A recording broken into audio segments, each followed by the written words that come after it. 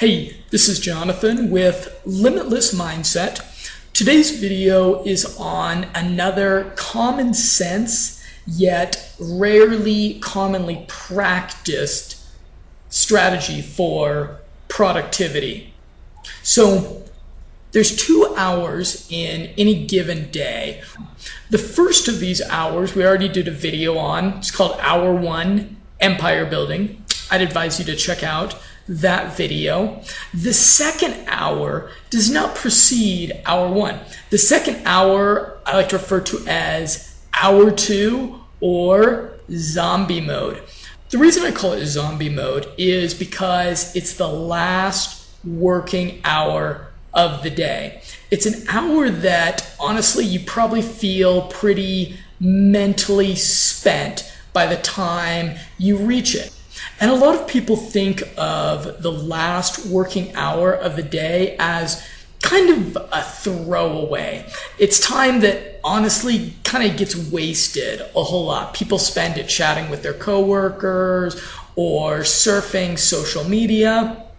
Taking a conscious approach to these 2 hours is actually going to define the productivity of the rest of your day. I'm going to challenge you to apply what Bruce Lee had to say about life hacking to anywhere between 20 to 40% of the tasks that take up your time in a given working hour of your day.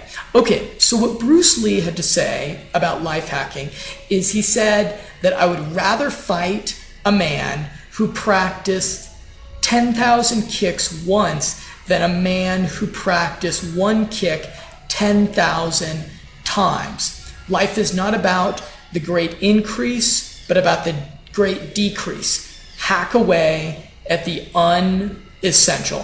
So as life hackers, as productivity rock stars, the way that we can apply this is take a look at the tasks that take up our time in a given hour of the day and the tasks that are not the highest cognitively demanding tasks.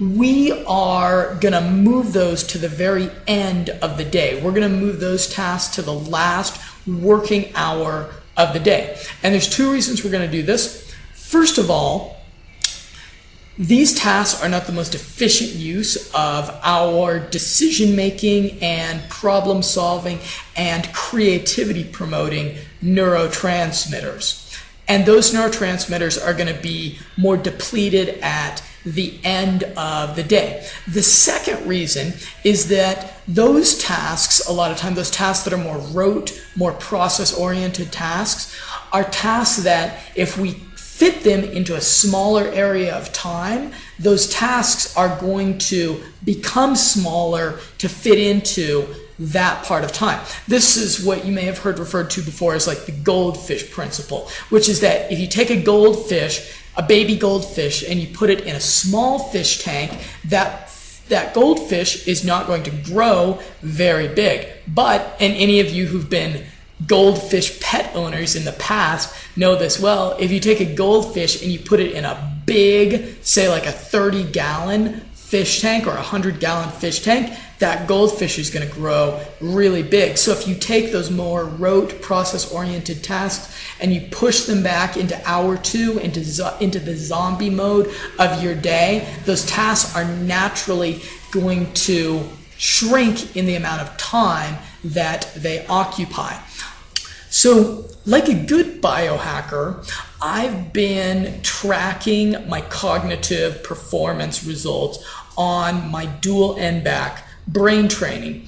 And I found something that's insightful, that's introspectively insightful, but not really surprising, which is that if I do my brain training at the very end of the day, I do a whole lot more poorly on it than if I do it in the very beginning of the day when I'm really fresh. In fact, what I found is that I do half to sometimes as much as a third of my performance that I do when I'm taking on the dual NBAC training task in the beginning part of the day. So if I think about this and extrapolate this out to the other tasks, the other things that I have to do throughout my day that are cognitively demanding, if I'm taking tasks that are highly cognitively demanding, things like sales calls, things like writing ad copy, things like coming up with creative marketing strategies for clients, if I take these really challenging tasks and I push these tasks further and further back into the day, I'm literally cutting my effectiveness in half, and possibly even worse. And so this is why I really believe that the hour 2 zombie mode, the last working hour of the day, really is important to having highly productive working days. My natural inclination is probably like a lot of people. I will be starting my day with some type of task that's really demanding. And then after I take on a task that's really demanding, then what I'll do is I'll take on something that maybe is a little bit outside of my comfort zone, or I'll have a difficult telephone call or a difficult email that I'll have to go and bang out. And once I finish one or two or a couple of tasks that are kind of cognitively challenging tasks for me, I have that natural human inclination to direct my attention towards something that's a little bit more rote or process orientated, something that doesn't require as much of my cognitive energy. And this is really kind of a mismanagement of neurotransmitters. So if you're like me, you invest quite a bit in optimizing your neurotransmitters, whether it's diet, brain training, smart drugs, or meditation, mindfulness practices. You invest quite a bit into maintaining your neurotransmitters so that you can be really productive when you need to be.